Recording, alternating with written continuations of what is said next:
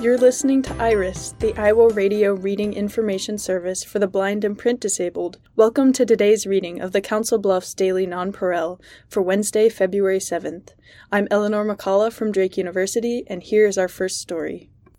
The headline is Court Denies Trump's Request for Immunity, and the subheading is Appeals Panel Says He's Subject to Prosecution. Challenge expected. A federal appeals panel ruled Tuesday that Donald Trump can face trial on charges that he plotted to overturn the results of the 2020 election, sharply rejecting the former president's claims that he is immune from prosecution while setting the stage for additional challenges that could further delay the case. The ruling is significant not only for its stark repudiation of Trump's novel immunity claims, but also because it breathes life back into a landmark prosecution that was effectively frozen for weeks as the court considered the appeal. The 1-month gap between when the court heard arguments and issued its ruling created uncertainty about the timing of a trial in a packed election year, with the judge overseeing the case last week canceling the initial March 4th date. Trump's team vowed to appeal, which could postpone the case by weeks or months, particularly if the Supreme Court agrees to take it up. The appeals panel, which included 2 appointees by President Joe Biden and 1 Republican-appointed judge, gave Trump a week to ask the Supreme Court to get involved. The eventual trial date carries enormous political ramifications, with special counsel Jack Smith's team hoping to prosecute Trump this year and the Republican frontrunner seeking to delay it until after the November election. If Trump were to defeat Biden, he could presumably try to use his position as head of the executive branch to order a new attorney general to dismiss the federal cases he faces, or potentially could seek a pardon for himself. Tuesday's unanimous ruling is the second time since December that judges ruled Trump can be prosecuted for actions undertaken while in the White House,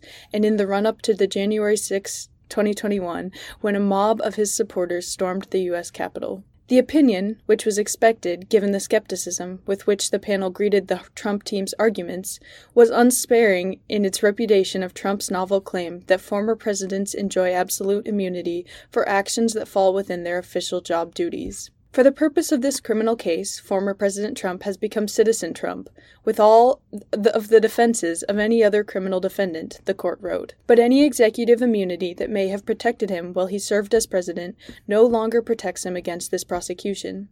The judges said the public interest in criminal accountability outweighs the potential risks of chilling presidential action, turning aside the claim that a president has unbounded authority to commit crimes that would prevent the recognition of election results or violate the rights of citizens to vote. We cannot accept the office of the presidency places its former occupants above the law for all time thereafter, the judges wrote. A Trump spokesman said Tuesday that the former president would appeal the ruling to safeguard the presidency and the Constitution.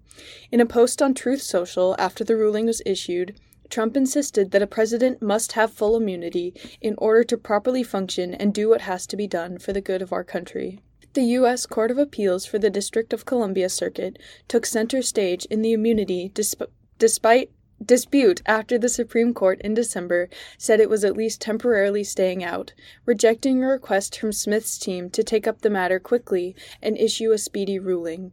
But the High Court could yet decide to act on a Trump appeal. There is no timetable for the Supreme Court to act, but the justices are likely to seek Smith's input before deciding whether to keep the legal rulings against the former president in place. If the court declines to consider the appeal, U.S. District Judge Tanya Chutkan would be able to restart the trial proceedings. If, on the other hand, the Supreme Court accedes to Trump's request, any timetable it establishes would determine how much longer the trial might be delayed. If the court grants Trump's request without speeding up the appeals process, Trump would likely have until early May before he would need to file his full appeal. But the justices could set much quicker deadlines for reaching a final decision. The Supreme Court has previously held that the presidents are immune from civil liability for official acts, and Trump's lawyers for months argued that the protection should be extended to criminal prosecution as well. They said the actions Trump was accused of in his failed bid to cling to power after he lost the 2020 election, including badgering his vice president to refuse to certify the results of the election, all fell within the outer perimeters of a president's official acts. But Smith's team has said that no such immunity exists in the U.S. Constitution or in prior cases, and that, in any event, Trump's actions weren't part of his official duties. The case in Washington is one of 4 prosecutions Trump faces as he seeks to reclaim the White House. He faces federal charges in Florida that he illegally retained classified documents at his Mar-a-Lago estate, a case that was also brought by Smith and is set for trial in May. He's also charged in state court in Georgia with scheming to subvert that state's 2020 election, and in New York in connection with hush money payments made to porn actor Stormy Daniels. He has denied any wrongdoing. The next headline is millions across country could lose internet service subsidy. President Joe Biden recently traveled to North Carolina to promote his goal of affordable internet access for all Americans, but the promise for 23 million families across the U.S. is on shaky ground. That's because a subsidy that helps people with limited resources afford internet access is set to expire this spring. The Affordable Connectivity Program, ACP, which provides $30 a month for qualifying families in most places and $75 on tribal lands, will run out of money by the end of April if Congress doesn't extend it further. I think this should be high priority for Congress, North Carolina Governor Roy Cooper, a Democrat who has worked with a bipartisan group of governors to promote the program, said in a phone interview. To many families, $30 a month is a big deal. It matters a lot to Shirlene Alexander of Charlotte, who said the money she saves through the ACP goes toward her grocery bills. It also offsets some of the stress she feels over medical bills. If they took ACP away, it would be like taking food out of my mouth, said Alexander, a senior citizen on a fixed income.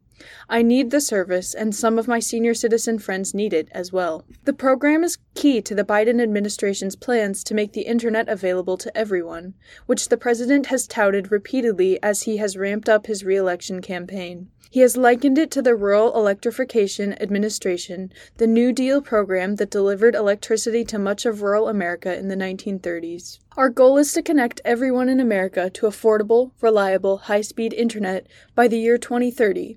Everyone in America, just like Franklin Roosevelt did a generation ago with electricity, President Biden said in Raleigh last month. So far, only 43% of eligible households nationwide have signed up for the ACP subsidy, but the program has enabled people who have signed up to avoid the kinds of financial trade-offs Alexander described, said Brian Vo, Chief Investment Officer of Connect Humanity, a nonprofit promoting widespread internet access. It also gives them access to vital services such as telehealth, remote schooling, and work, he said.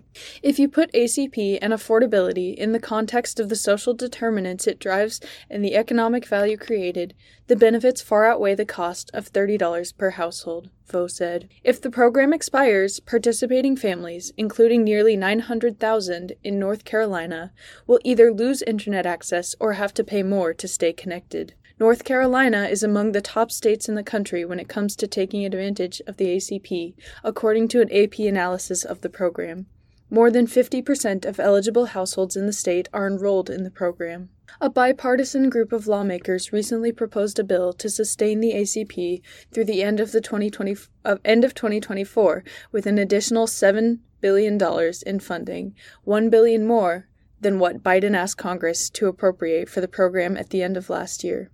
The White House is pressing lawmakers to extend the program, but no votes have been scheduled to move the bill forward, and it's unclear if the program will be prioritized in a divided Congress. For President Biden, internet is like water, Tom Perez, senior advisor and assistant for the president, said Monday. It's an essential public necessity that should be affordable and accessible to everyone. In the meantime, the Federal Communications Commission has already taken steps to wind the program down. It has instructed internet providers to send notices about the projected end of the program and announced that it will stop accepting new enrollees after February 7th. Nate Denny, the Deputy Director for Broadband for North Carolina, says he's extremely worried about the winding down of the subsidy program, especially as the state is set to receive a total of $1.5 billion from the federal government. Most of that money will be awarded to internet providers to build internet infrastructure in areas that need it most.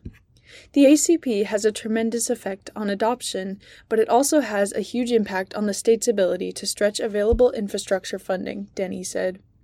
The ACP reduces the amount of grant money an internet provider needs to build into lower-income communities because it provides the assurance of a steady customer base, according to the state broadband leaders the AP spoke with and an analysis from a nonprofit, Common Sense Media, and consulting firm Boston Consulting Group. The infrastructure money comes from a pot of $42.5 billion allocated for the Broadband Equity, Access and Deployment BEAD program, the cornerstone of the Biden administration's efforts to close the digital divide for good.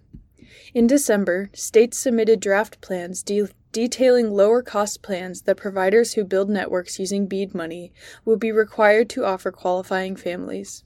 Several states incorporated the ACP subsidies into those draft plans in ways that would lower the cost for internet access to zero for some customers. Though those lower-cost plans wouldn't work as designed without support from the federal subsidy program, a spokesperson from the National Telecommunications and Information Administration said, BEAD will still connect everyone in America and ensure that newly connected households will have access to affordable plans. The ACP program has a wide swath of support from public interest groups, local and state-level broadband officials, and big and small telecommunications providers. We were very aggressive in trying to assist our members with access to the program, said Gary Johnson, CEO of Paul Bunyan Communications, a Minnesota-based internet provider. Frankly, it was they have internet or not. It's almost not a subsidy. It's enabling them to have internet at all. The next headline is California's iconic wharfs under siege. More storms, rising seas, and huge waves are taking their toll on California's iconic piers that have dotted the Pacific coast since the gold rush, posing the biggest threat yet to the beach landmarks that have become a quintessential part of the landscape. At least a half-dozen public piers are closed after being damaged repeatedly by storms, with multiple atmospheric rivers hitting the state over the past year. Repair costs have climbed into the millions of dollars. Among those shuttered is the pier in Capitola, built in 1857, that predates the Northern California town and is a popular spot to watch passing whales and dolphins. Another damaged by storms in San Diego, the Ocean Beach Pier, offers a bird's-eye view of surfers carving waves below. More damage is possible this year with El Niño, which is expected to bring additional storms to California caused by the temporary warming of parts of the Pacific that changes weather worldwide. Back-to-back atmospheric rivers have been drenching California, causing flooded roads, toppled trees, and traffic accidents. City engineers are looking at redesigning piers to withstand bigger surf with a rise in sea levels. Others face relocation or removal. We are very much in a changed environment, said Mike Beck, director of the Center for Coastal Climate Resilience at the University of California, Santa Cruz. And we're not going to be able to rebuild back in the same places and in the same ways that we did before. We're going to have to think more clearly about how we design and where we put these. Most piers have undergone major repairs after enduring everything from fires to erosion, but officials say they are now being damaged at an unprecedented rate. Waves rising to heights topping 20 feet in late December pummeled the 855-foot-long Capitol Wharf in Santa Cruz County. Only months after Pineapple Express-fueled storms in January 2023 collapsed a large section. The Capitol Wharf is a pier by nautical standards since it runs perpendicular to the shore versus a traditional wharf running parallel. San Diego's Ocean Beach Pier, a nearly 2,000-foot concrete structure built in 1966, has been repeatedly battered since 2019. The pier was still undergoing repairs after beatings from high surf that closed it twice last year, when a monster swell in January wiped away a piling. The city is exploring replacing the structure after spending more than $1.7 million in fixes over the past 5 years. It has secured $88.4 million in state funds for a new one. Among the 3 proposed designs is one with interconnected pathways, giving it a different look. California's State Park Service demolished the 93-year-old pier at Seaside State Beach near Aptos in Santa Cruz County after a January 2023 storm surge smashed it in half. Communities are grappling with whether they can afford to keep their piers, which will need taller and stronger pilings that could make their historic look more industrial, Beck said. But those are tough conversations for many who consider the piers almost sacred. It's sometimes a little bit of a funny thing here in California, the way that we love our piers, he said. For generations, the structures have provided families, fishers, tourists, and others a peaceful place to experience the ocean without getting wet. In Ventura, west of Los Angeles, the Visitors and Convention Bureau waxes poetic about the pier built in 1872 that it calls the city's centerpiece. Walk Ventura's beaches and, in the distance, it wavers like a child's matchstick project, the Bureau states on its website. Sit on the sand at its base on a calm day, and it whispers a lovely song any ocean and pier lover knows. California's oldest piers served steamships and were lifelines for settlements to get lumber, bricks, and cement, with much of the coast decades from being reached by a railroad. Piers were later built for tourism, like the Santa Monica Pier, which has an amusement park with the world's first solar-powered Ferris wheel. The next headline is Jury Finds Mother Guilty, and the subheading is Teen is Serving a Life Sentence for Rampage That Left 4 Dead. A Michigan jury convicted a school shooter's mother of involuntary manslaughter in Tuesday in the killings of 4 students in 2021. Prosecutors say Jennifer Crumbly, 45, had a duty under state law to prevent her son, who was 15 at the time, from harming others. She was accused of failing to secure a gun and ammunition at home and failing to help get support Ethan Crumbly's mental health. The 4 guilty verdicts, one for each student slain at Oxford High School, were returned after about 11 hours of deliberations. Jennifer and James Crumbly were the first parents in the U.S. to be charged in a mass school shooting committed by their child. James Crumbly faces trial in March. The cries have been heard, and I feel this verdict is going to echo throughout every household in the country. Victim Justin Schilling's father, Craig Schilling, said outside the courtroom. I feel it's necessary, and I'm happy with the verdict. It's still a sad situation to be in. It's got to stop. It's an accountability, and this is what we've been asking for a long time now, Schilling said. On the morning of November 30th, 2021, school staff members were concerned about a violent drawing of a gun, bullet, and wounded man, accompanied by desperate phrases on Ethan Crumbly's math assignment. His parents were called to the school for a meeting, but they didn't take the boy home. A few hours later, Ethan Crumbly pulled a handgun from his backpack and shot 10 students and a teacher. No one had checked the backpack. The gun was the Sig Sauer 9mm his father purchased with him just 4 days earlier. Jennifer Crumbly took her son to a shooting range that same weekend.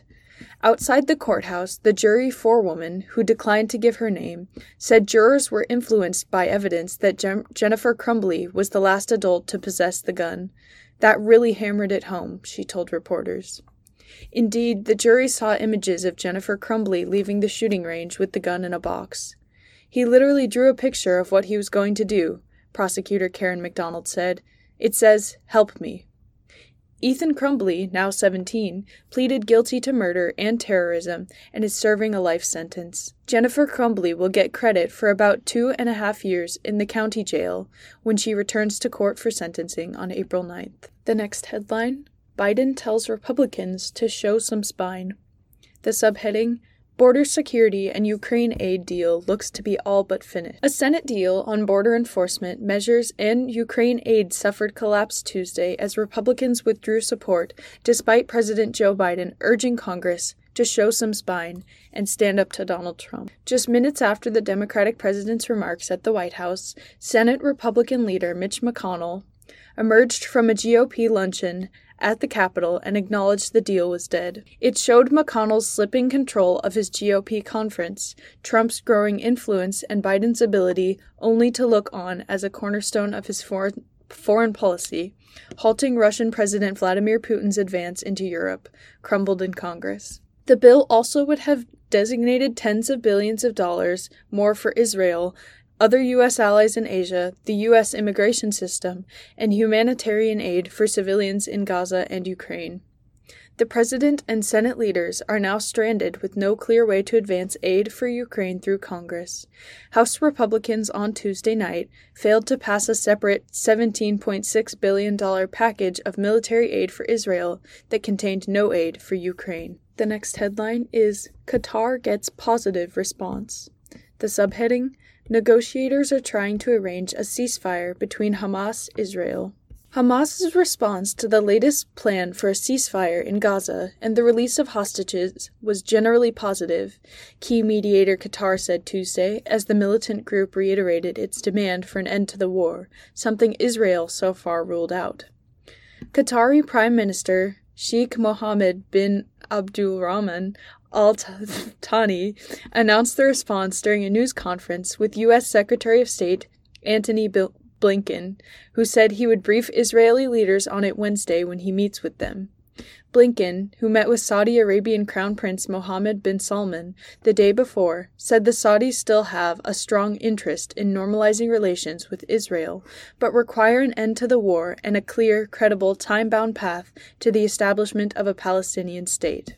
Qatar, which has long mediated with Hamas, is working with the U.S. and Egypt to broker a ceasefire that would involve a halt in fighting for several weeks and the release of more than 100 hostages still held by Hamas after its October 7th cross-border raid that ignited the war. Hamas said in a statement that it responded in a positive spirit to the latest proposal, but the militant group said it still seeks a comprehensive and complete ceasefire to end the aggression against our people. Hamas is also expected to demand the release of a large number of Palestinian prisoners, including high-profile militants, in exchange for the hostages. Israeli Prime Minister Benjamin Netanyahu has ruled out both demands, saying Israel is committed to continuing its offensive until total victory over Hamas and to returning all the hostages. He has also dismissed U.S. calls for the creation of a Palestinian state. Meanwhile, Tuesday, 2 ships traveling in the Middle East waters were attacked by suspected Yemen Houthi rebel drones, authorities said. The latest assaults in the Iranian-backed fighters' campaign of targeting vessels over Israel's war on Hamas. No injuries were reported in either incident. Since November, the rebels have repeatedly targeted ships in the Red Sea over Israel's offensive in Gaza against Hamas. In recent weeks, the United States and other allies launched airstrikes targeting Houthi missile arsenals and launch sites for its attacks. The next story is House GOP fails in bid to impeach Mayorkas. Defectors sink party plan in close vote over issues at border. In a dramatic setback, House Republicans failed Tuesday to impeach Homeland Security Secretary Alejandro Mayorkas, forced to shelve a high-profile priority, for now, after a few GOP lawmakers refused to go along with the party's plan. The 214 to 216 roll call fell just a single vote short of impeaching Mayorkas, stalling the Republicans' drive to punish the Biden administration over its handling of the U.S.-Mexico border. With Democrats united against the charges, the Republicans needed almost every vote from their slim majority to approve the articles of impeachment. The House is likely to revisit plans to impeach Mayorkas, but the next steps are highly uncertain. House Speaker Mike Johnson, who could lose only a few Republicans from his slim majority, said he personally spoke to the GOP holdouts, acknowledging the heavy vote as he sought their support. The impeachment charges against Mayorkas come as border security is fast becoming a top political issue in the 2024 election. Not since 1876 had a cabinet secretary faced impeachment charges. Next, we have a report. Bolts missing from Boeing plane panel. Bolts that helped secure a panel to a Boeing 737 MAX 9 were missing before the panel blew off the Alaska Airlines plane during a January 5th flight, according to accident investigators. The National Transportation Safety Board issued a preliminary report Tuesday. It included a photo from Boeing, which worked on the panel, called a door plug. In the photo, 3 of the 4 bolts that prevent the panel from moving upward are missing. The location of the 4th bolt is obscured. Investigators said lack of certain damage around the panel indicates all 4 bolts were missing before the plane took off from Portland, Oregon. Pilots were forced to make an emergency landing. Without the bolts, nothing prevented the panel from sliding upward and detaching. The NTSB did not declare a probable cause for the accident. That will come at the end of an investigation that could last a year or longer. The next headline is LA area sees at least 475 mudslides due to storm. One of the wettest storms in Southern California history unleashed at least 475 mudslides in the Los Angeles area after dumping more than half the amount of rainfall the city typically gets in a season in just 2 days. And officials warned Tuesday that the threat was not over yet. The storm continued to pose hazards, with the National Weather Service issuing a rare tornado warning for San Diego County. The warning later was canceled, though the storm briefly turned some San Diego streets into rivers. Officials expressed relief that the storm hadn't yet killed anyone or caused a major catastrophe in Los Angeles, though 7 deaths were reported elsewhere, including one early Tuesday at the California-Mexico border of someone trying to enter the U.S., according to U.S. Customs and Border Protection. And for a few news briefs, Meta said Tuesday that users in coming months will see labels on AI-generated images that appear on Facebook and Instagram, part of a broader tech industry initiative. U.S. tax revenues are expected to rise by as much as $561 billion from 2024 to 2034, thanks to stepped-up enforcement made possible with funds from the Inflation Reduction Act, according to analysis released Tuesday by the Treasury Department and the IRS. Authorities issued cease and desist orders Tuesday against 2 Texas companies believed connected to robocalls that used artificial intelligence to mimic President Joe Biden's voice and discourage people from voting in New Hampshire's primary last month. 2 people attacked Turkey's largest courthouse before being shot dead Tuesday in an exchange of fire that also left 1 other person dead and 5 wounded. Authorities allege the assailants were part of an extremist organization. The death toll from wildfires that ravaged central Chile for several days increased to 131 on Tuesday, and more than 300 people were still missing as the blazes appeared to be burning themselves out. The conservative group Project Veritas and its former leader acknowledged claims of ballot mishandling at a Pennsylvania post office in 2020 were untrue, as a lawsuit filed against them by a Pennsylvania postmaster was settled Monday. You're listening to the Council Bluffs Daily Non-Pareil for Wednesday, February 7th on IRIS, the Iowa Radio Reading Information Service for the Blind and Print Handicapped in Des Moines. I'm Eleanor McCullough from Drake University. IRIS volunteers love to hear from listeners. If you have any comments or questions about this or any IRIS program, please call toll-free from anywhere in Iowa at 515-243-6833. And now on to some sports. The first headline is Chiefs like being underdogs. For most of the past 6 years, Patrick Mahomes has had to manufacture the chip that he carries on his shoulder because the Kansas City Chiefs have been so good for so long that they were almost always expected to win. That is no longer the case. During a season in which the Chiefs scuffled along on offense and at one point lost 5 of 8 games, they went from being the favorite on a weekly basis to something entirely different, an underdog. They became the team that received the points when betting lines came out, rather than giving them up, and that chip on Mahomes' shoulder suddenly appeared on its own. It kind of lit a fire under some guys, Mahomes admitted, including myself. Perish the thought of giving the two-time league and Super Bowl MVP another reason to feel he needs to prove himself. Yet that is exactly what Mahomes has done in the playoffs, where he's played the best he has all season. He threw for 262 yards and a touchdown in a frigid wildcard win over Miami, doubled down with 215 yards passing and 2 scores in a divisional win in Buffalo, and had 241 yards passing and a TD in Baltimore, all without throwing an interception.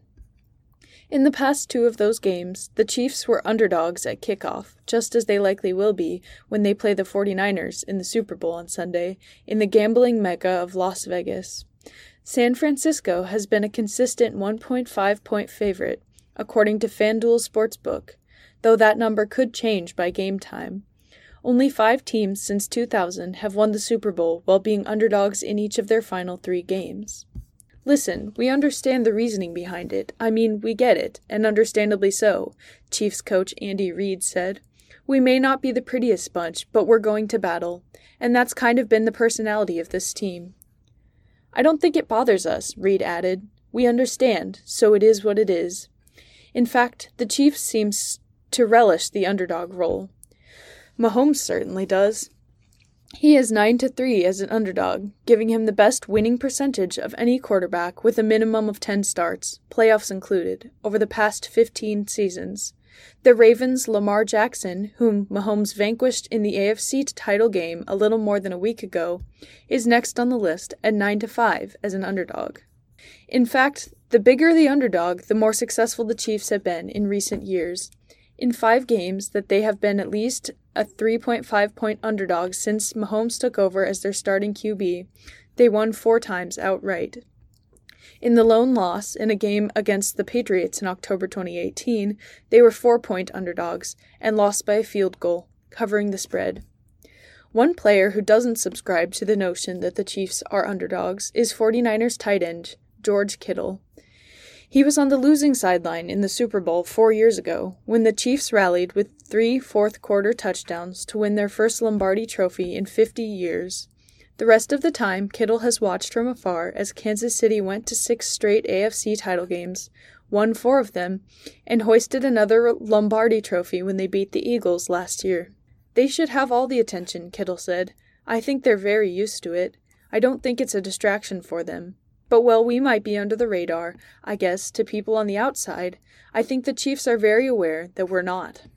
No, one thing the Chiefs rarely do is overlook an opponent, and it seems downright absurd that they would start at the Super Bowl, particularly against the 49ers, who have been favored in each of the 20 games they have played this season. The next headline: Jokic, Gilgeous-Alexander ascend to MVP favorites. The NBA MVP race just became a little more wide open now that Joel Embiid's chances at a repeat have ended. The Philadelphia 76ers big man was the odds-on favorite at the midway mark of the season before the announcement that he would need surgery to repair the lateral meniscus in his left knee. Embiid had surgery Tuesday. The Sixers did not release any kind of timetable on his return. There's still a chance he could return for the postseason. There's just no chance he can extend his MVP reign, given the league's new rules on minimum games necessary to be eligible for awards. Nikola Jokic, Shai Gilgeous-Alexander, and Giannis Antetokounmpo slide into the MVP driver's seat. Jokic, in particular, has the inside track to earn a 3rd MVP title in 4 seasons for the defending champion Denver Nuggets. Close behind is Gilgeous-Alexander, the rising standout for Oklahoma City, and never count out the Greek freak. Really, though, this could be the year of the dark horse, as someone not named Embiid, Jokic, or Antetokounmpo attempts to claim the NBA MVP trophy for the first time since 2017-18. The odds favor Jokic, improving to minus 150, according to FanDuel Sportsbook. Gilgeous-Alexander is at plus 230, and Antetokounmpo, a 2-time MVP winner, checks in at plus 650. There are a few long shots to keep an eye on, including Jalen Brunson. His MVP stock continues to rise as the New York Knicks remain near the top of the Eastern Conference, despite missing Julius Randle. Don't forget about Kawhi Leonard either, a catalyst for the resurgent Los Angeles Clippers, or Dallas standout guard Luka Doncic, who erupted for 73 points on January 26th, the top mark this season. Embiid had 70 4 days prior. Or Boston do-everything forward Jason Tatum, or even Anthony Edwards, who's at plus 50,000 to win an MVP as he's guided the Minnesota Timberwolves to a tie for the top spot of the Western Conference with the Thunder. The misfortune of Embiid has opened up the door not only for the MVP race, but criticism about the game minimum standards that went into effect this season to discourage what's become known as load management, resting healthy players. The new collective bargaining agreement requires players, in most instances, to play in 65 regular season games to be eligible for awards such as MVP or the All-NBA teams. It's a slippery slope. Embiid hurt his left knee last week in a loss to the Golden State Warriors, but he had already been bothered by knee injuries this season that cost him considerable playing time. He sat out the game in Denver and another in Portland before suffering an injury that requires surgery. Health is something that we just cannot take for granted, said Monica McNutt, an NBA, WNBA, and college basketball analyst for ESPN. I was even at the point of like, okay, well, if Embiid misses MVP, he's already been able to accomplish that. You just want him healthy in the postseason. I mean, our league is at its best when the stars are available and doing what they do best brightly on the biggest stages. The next sports headline is Hall, Clemson take down number 3 UNC. P.J. Hall had 25 points along with the go-ahead putback with 3 minutes and 14 seconds left as Clemson survived a blown 16-point lead to stun number 3 North Carolina 80-76 on Tuesday night, earning a marquee win for a team battling to improve its NCAA tournament chances. Joseph Girard III added 21 points for the Tigers, 15-7, 5-6 ACC, including a huge three-pointer at the 2-minute 9-second mark to follow Hall's basket. That was part of a 7-0 spurt that provided just enough as the Tigers never trailed, yet had to fight to the final seconds to secure the win against the Tar Heels, 18-5, 10-2, who were coming off an emotional rivalry win against number 9 Duke 3 days earlier. Clemson lost its first 59 games in Chapel Hill before breaking through in 2020 for an overtime win. Now the Tigers have won 2 of 3 trips here since, fueled by Hall's strong showing after struggling in last month's home loss, 10 points on 4 for 13 shooting. Hall hit 2 free throws with 4.6 seconds left, sealing a win that had Ian Shiflin, 14 points, 11 rebounds, joining several Tigers players waving goodbye to the UNC crowd while skipping their way to the tunnel after the horn. Armando Bacot had 24 points and 13 rebounds to lead UNC, while R.J. Davis added 22, but the Tar Heels shot just 36.9% and made 9 of 27 three-pointers. Number 1 UConn 71, Butler 62. Donovan Clingan had 18 points and 14 rebounds to lead Connecticut over visiting Butler for its 11th straight win. Cam Spencer added 20 points for the Huskies, DJ Davis scored 21 points, and Jamal Telfort added 17 for the Bulldogs, who entered on a 4-game winning streak. Number 5, Houston 79, Oklahoma State 63. Jamal Sheed scored 23 points, Emmanuel Sharp added 16, and Houston beat visiting Oklahoma State. The Cougars played most of the second half without coach Kelvin Sampson, who got 2 technical fouls and was ejected with 15 minutes and 8 seconds remaining. Javon Small scored 18 points for the Cowboys. Number 13, Baylor 79, number 23, Texas Tech 73. Ray J. Dennis scored 21 points. 7-foot freshman Yves Misi had 17 points with some impressive dunks, and Baylor handed visiting Texas Tech its 3rd consecutive loss. Jaden Nunn added 14 points for the One Bears, including 7 in the 13-0 run that put them ahead to stay. Joe Toussaint had 18 points for the Red Raiders. Number 14, Iowa State 70, Texas 65. Milan Momklovic scored 13 points, and Iowa State held off a furious rally by host Texans over the final 10 minutes. The Cyclones led by 19 points in the second half, only to see the Longhorns claw their way back behind Dylan Disu, who scored 28 points, including 16 in a row in the second half. Number 15, South Carolina 68, Ole Miss 65.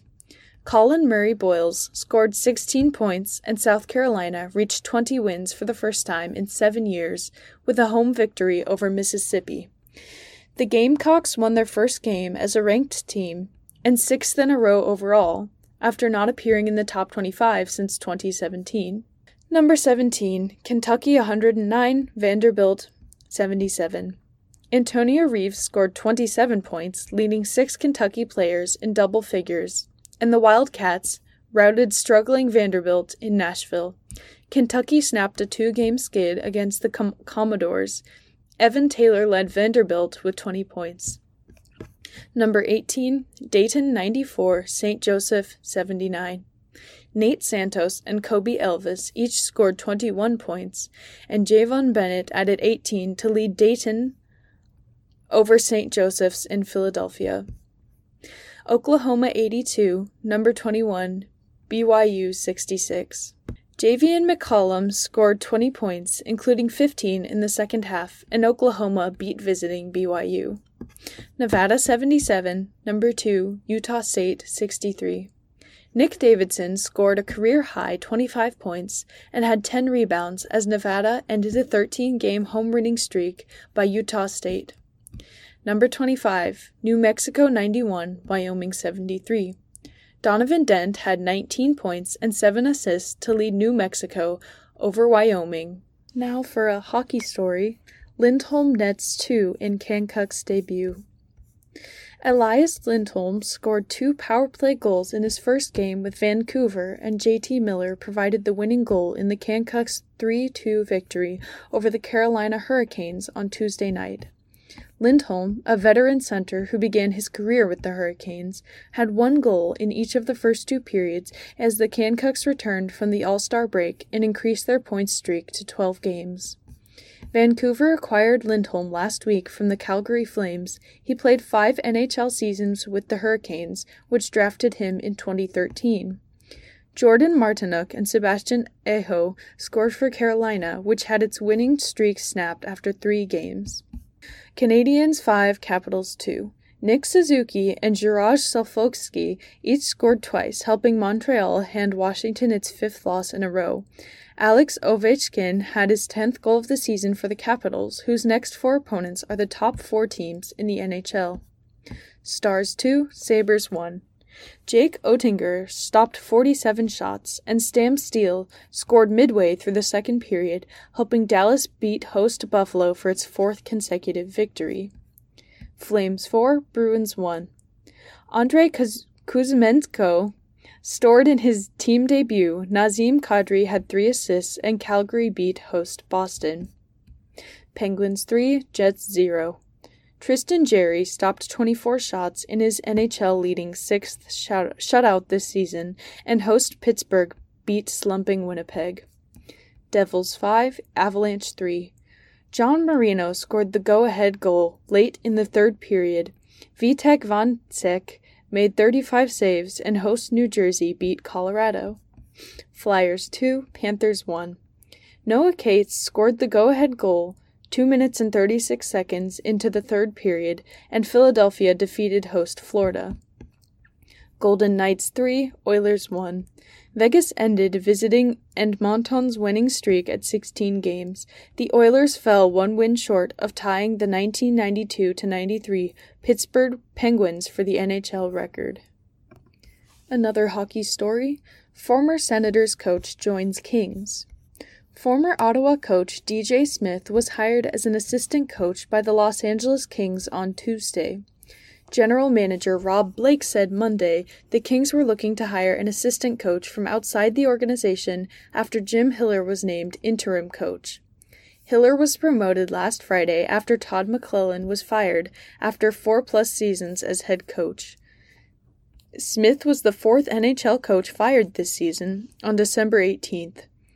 He was 1-3-1-1-5-4-32 behind the Senators' bench and never reached the playoffs. Smith and Hiller spent 4 seasons together in Toronto as assistants on Mike Babcock's staff. The Kings hold the first wildcard spot in the Western Conference with 56 points, but are only 4 points from falling out.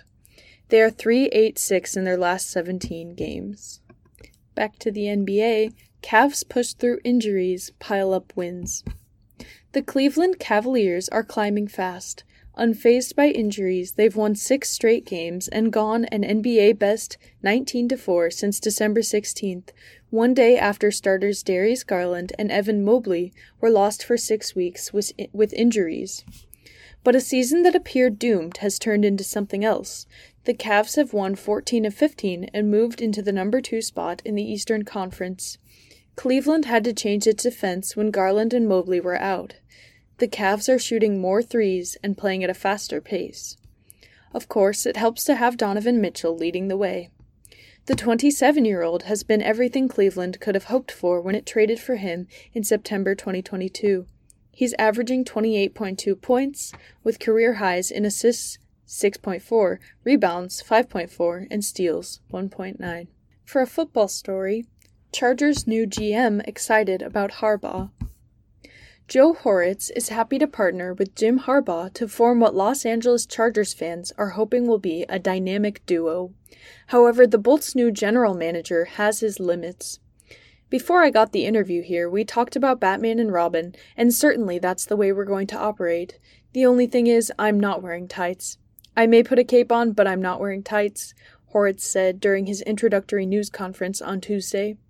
Horitz comes to Los Angeles after spending his entire 26-year NFL career with the Baltimore Ravens, working his way up from area scout to director of player personnel. Horitz accepted the job on January 29th, the day after the Ravens lost to the Kansas City Chiefs in the AFC Championship game. Horitz has known Harbaugh for 26 years, dating to when Harbaugh was a quarterback for the Ravens. Their relationship grew over the years as Horitz did plenty of scouting at Stanford and Michigan. Chargers Director of Football Operations John Spanos said the team's approach in hiring a general manager and coach was different from 2013, when the plan was to hire the GM first. Horitz replaces Tom Telesco, who was fired along with coach Brandon Staley on December 15th after a 63-21 loss at Las Vegas. The Chargers made the playoffs 3 times during Telesco's tenure, but had an 86-98 record and didn't win a division title. A couple of briefs.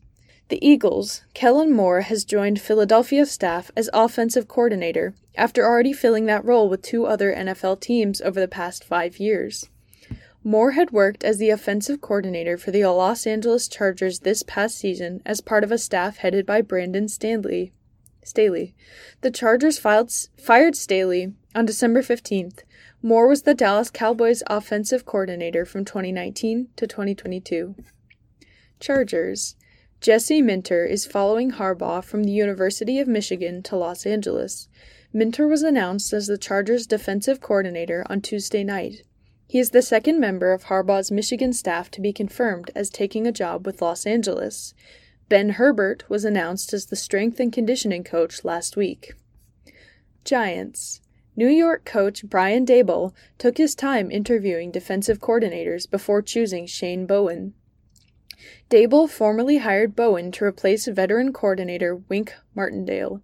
Bowen spent the previous 6 seasons in Tennessee. The Titans promoted him to defensive coordinator in 2021 after he spent his first 3 years as the team's outside linebackers coach. Raiders. Las Vegas hired former Chicago Bears offensive coordinator Luke Getsy as their OC. The Raiders went to their second option after Cliff Kingsbury withdrew from the consideration Saturday. Coach Antonio Pierce will be looking for Getsy to help turn around an offensive that this past season was 27th in yards per game and 23rd in scoring. Buccaneers. Liam Cohen said leaving Kentucky to become OC of Tampa Bay and potentially work with Baker Mayfield again was a no-brainer. Cohen was formally introduced as the newest member of the Bucs coaching staff on Tuesday, a move that could enhance the team's chances of re-signing Mayfield. Patriots. According to an AP source, former Giants coach Ben McAdoo is working out a deal to join New England as a senior offensive assistant. The 46-year-old last served as Carolina Panthers offensive coordinator under Matt Rule in 2022. Joining the staff of new Patriots coach Jared Mayo will reunite McAdoo with Alex Van Pelt. Now on to some lifestyle stories. The first one, I could be a calendar guy. Inspired by pop legend Neil Sedaka, who is most famous for his 1960 hit song Calendar Girl, I love to be a calendar guy each and every day of the year. And since it's 2024 already, this can mean only one thing for a geezer like me. Time flies when you're incoherent. That is why, as I leap into this year, which gives me an extra day to do nothing, I am grateful for a calendar featuring my 5 grandchildren. In fact, I have 2 calendars. One hangs on the refrigerator door, so when I stumble downstairs in the morning to make coffee, I can see the kitties' smiling faces smile back at them, and, not always the case for guys my age, know what day it is. The other calendar, which is smaller but no less delightful, is on the desk in my office. It also features great photos of my grandchildren.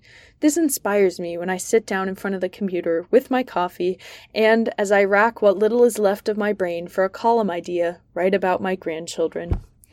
The calendar tradition was started a few years ago by my younger daughter, the mother of my oldest two granddaughters, ages 10 and 7. She makes the calendars using photos of her kids and her sister's children, a boy, 6, and his twin siblings, a girl and a boy, 4. Each month has a theme. The highlights are holidays and birthdays, including that of the children's grandfather, who is a bigger kid than all of them. Unfortunately, the calendar took a hiatus last year, but it is back, twofold, this time around, and it's better than any other calendar I have ever had or could ever be part of myself. Until now, the best desk calendar I have ever got was from 2022. It was called Pun Intended and featured a pun a day for an entire year. January 11th, my birthday. A boiled egg for breakfast is hard to beat. April 28th. 7 days without a pun makes 1 week.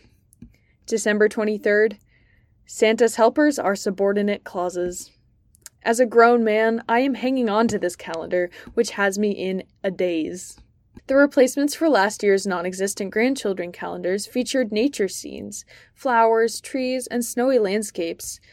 Not things that could kill you, like lions and tigers and bears. Oh my.